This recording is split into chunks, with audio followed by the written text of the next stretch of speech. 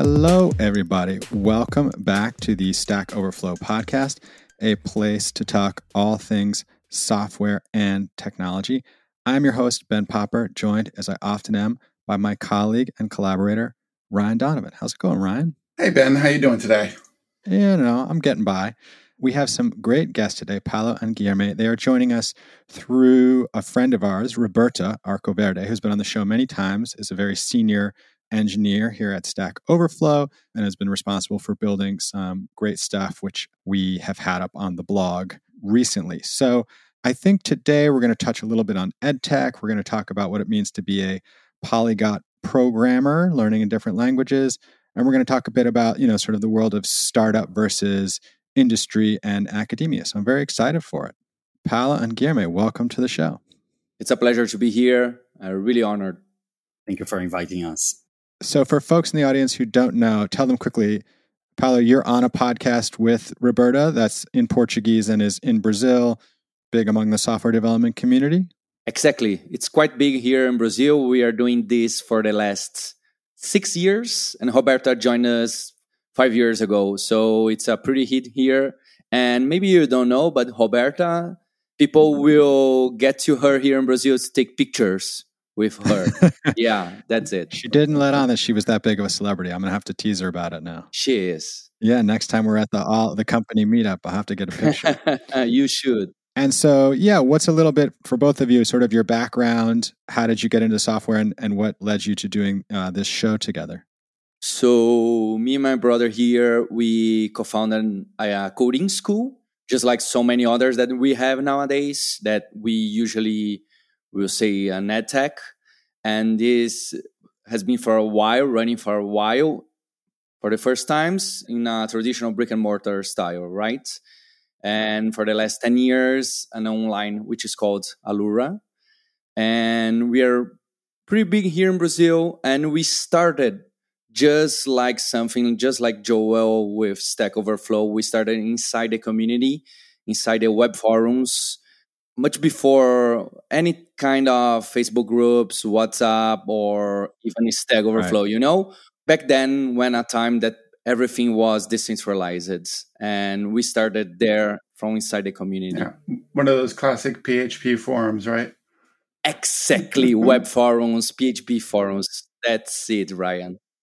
And so tell us a little bit more about the company that you two created together. What do you focus on now and how has it developed over time? So in the beginning, we started with the cool stuff back then. So Agile and Java were not mainstream, So 2000, 2004, 2010, these kind of technologies were for like people who do not want to work, hippies and hipsters and so on. And that's how we started. That's how we got big, because no one was looking at this kind of thing. They were betting against it, right? I worked for Sun Microsystems, and every kind of course that Java related, there were no Apache or any kind of open source related course, because the big companies were fighting against it. And 10 years after that, we made the right bet. It was not a bet, just to be honest. We just wanted a cool job, and we wanted to be professors and PhDs. So we were studying and having fun with the coolest technology back then. What has it been like making the jump from having the brick and mortar school to having, a big online presence? So it was quite a fight, because we started brick and mortar with just one small room and 6 computers. So that's how we started. And we took a lot of care about how we presented the teaching methods, the content, and everything else. So that was growing quite slowly at the beginning, 2004, 2005, and so on. And we always had, not fights, but we always argued about, should we be teaching online or not? Because we had the numbers, and we knew that people all over Brazil, and some people from outside Brazil, wanted to learn with us, and they would just come during their vacation or something like that. They would come to São Paulo to learn with us. So we opened in Rio de Janeiro and Brasilia, in 2 other cities, but it was still not enough. At the same time, it's quite a headache to have several centers and to take care of quality and everything else. So for quite a while, it was just an argument back and forth. Should we do it? Should we don't do it? Do it, don't do it? Always a question regarding quality. And at that time, the moment that we started doing the online, it was because there was one platform, Live Mocha or Live Mocha, which died. It was bought by Rosetta Stone later and died. And it introduced quite a few social features to learning, to online learning. And that was what showed us, okay, there we can do something different besides just a video that you hit play and you watch just the traditional thing and that's it, right? So that was the moment. You have your learning community online as well, and that kind of keeps you going or allows you to learn more. I mean, that's kind of one of the thesis of Stack Overflow, right? Like learn from a trusted community, interact with them. You're going to get a lot more out of the wisdom of the crowd than you will on your own. Yeah, and 2011, 2013, that's when we started doing the online business here. Mm-hmm. You should imagine that the situation, it's pretty different from the US. So in Brazil, there was almost no broadband connections, no smartphones besides São Paulo city center. So it was even a challenge to have this ramp up back then. So it was a bet. And we had the innovator dilemmas, right? Because we were like threatening our own business with a product with smaller margins. And if people loved it, it would kill the first business, right? So we had exactly this situation, which when you are inside it, it's hard to make a move. It's really hard to say, hey, let's go this way. So we started adding some courses and content that we did not have as our main business. And maybe we should have moved faster back then. I mean, like you said, that's got to be hard to kill your own business like that. But obviously, there was an appetite if people were coming on vacation to take courses before that. All right, everybody. Today's episode has a very special sponsor, yours truly, Stack Overflow. Now, we all know the frustration of searching for answers on internal wikis that have gone stale, or trying to find that one email or chat thread from months ago with the information you need to get unblocked now. Well, there is a better way. Stack Overflow for Teams is a knowledge base that has all the features you already know from stackoverflow.com, but reimagined for your organization so that you and your teammates can collaborate, quickly find solutions, and be more productive. It's like a private Stack Overflow for your organization's internal knowledge and documentation, and it's used by companies of all sizes like Microsoft, Expensify, Bloomberg, Dropbox, many more. You can always try it out for free at s.tk/teamspod. Go over there, let them know the podcast sent you, s.tk/teamspod. If 50 teammates won't cut it or you need more advanced knowledge management capabilities, head on over to s.tk/teamsplan and use the promo code TEAMSWIN. You'll get a 30% discount on the basic or business plan for your first year, courtesy of the Stack Overflow podcast. All right, spiel over. Let's get on with the show. And so at what level now do you teach courses? I know one of the things you wanted to talk about was sort of learning on your own versus learning in academia. You know, what does it take to get into industry? Do you have folks who are learning from you and going straight into a job and skipping their, computer science degree? Yeah, I think this is a great discussion, Ben, because 10 years ago when all these big attacks in coding started, I would say Udacity, Udemy, Code School, Pluralsight, and so on, and Lynda. So there was this kind of hype that you don't need university, you don't need a diploma, you can skip it and get a good job on tech, which partially it's true, but a few years later, nowadays, we can see, even if these big tech fangs will say that you don't need a diploma to get a job here, if you get there and see, most of the developers, most of them, I would say more than 90%, they have undergrad degrees and even masters and PhDs in top-notch universities. So this kind of battle, it's not a battle here. These are different things that for different moments and maybe even for different kind of jobs. So I can bet that you both have, well, just to be honest, I took a look at your LinkedIns. So we all have university degrees, and I can bet you will say that I learned a lot there. Some stuff that I don't use day to day in my job, but most of the things that I learned then, the social connections, how to think, how to criticize thinking, I use even today. We also made a big move last year. We bought the most famous university here, private university in tech here in Brazil, because we always saw, and that was our first plan, to become a university one day, because we see that there is a path here. When you start a job in tech, just doing usual coding, I would say that, just doing apps and basic stuff, it's quite hard to say basic stuff. It's one thing. And doing computer skills and computer science, it's another.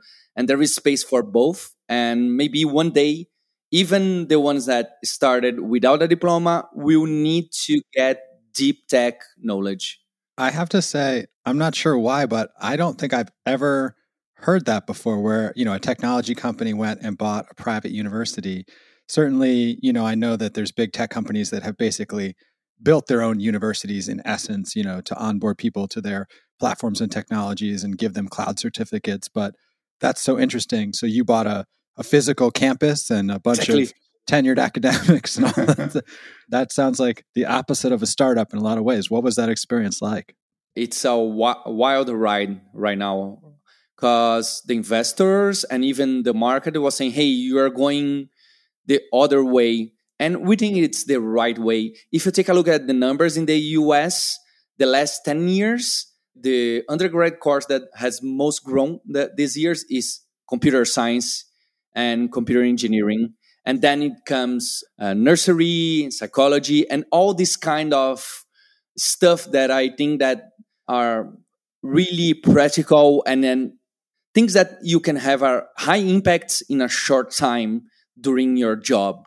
So for me, it makes perfect sense to have a physical unit or university where things can happen and where you can exchange ideas and social skills and practice what is more human-like. That's exactly our bet. And I think all the social features that we have in Stack Overflow and other places are just, this is the key differentiator, right?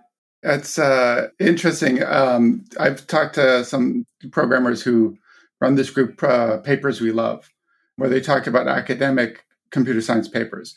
And they all originally started with humanities degrees, like history and English. And I think it's interesting getting back to the college campus to get that cross-pollination, to get that thinking about how to think idea. Have you thought about any courses that are working with that kind of cross-pollination? Well, anything that we can get to algorithms, data structures, and data science, and you can spark some kind of interest in your students. Because even if you are doing Excel and Google spreadsheets and people are taking a look at big numbers and make a decision, you can get them to say, hey, if you do this kind of search or if you don't do this kind of analysis, you are losing a lot of time. This is not a good practice. And so I really think that there are a lot of different ways to show people that the underlying structures, algorithms, and even operational systems that nowadays people usually don't look at, there is a lot of stuff that people can learn from that. There is a friend of mine that says that you need to be a senior engineer, developer. You need not only to understand your stack, only Java or JavaScript or C#. You need to understand one or two layers downstream, right? So you need to understand the virtual machine, the COR, and so on, and even the operational system or the browser. So to get to know deeply this kind of thing, usually the university style, the technical papers, computer science conference are the best way. It's not the only way, for sure. There are a lot of developers that have never been inside a university, and they are 100 times better than us. But these, to be honest, are exceptions. Right. I think one thing you said there that we see a lot on Stack Overflow now is that the power of statistics and algorithms and data science is increasingly being used all across academia. And so we have all these Stack exchanges for other, sciences and disciplines. and they all want to learn R and Python and, figure out how to do that stuff for themselves because it's useful for their research, for their academic careers. So it's definitely something that, like you said, gives you, additional tools as an academic. I have to address the elephant in the room. We're talking about going to a brick and mortar college or, going online to learn coding skills. You mentioned, and I understand why this is true, that the number of students going for CS degrees has been growing because it seems like a field where there was never enough, skilled people to meet demand, and you could come out of school and land a high-paying job. In your opinion, what does that world look like in a year or two when anybody can turn to an AI assistant and say, I'd like you to write some code for me? It does. You run it and it has a little problem. You say, debug this for me, and it does.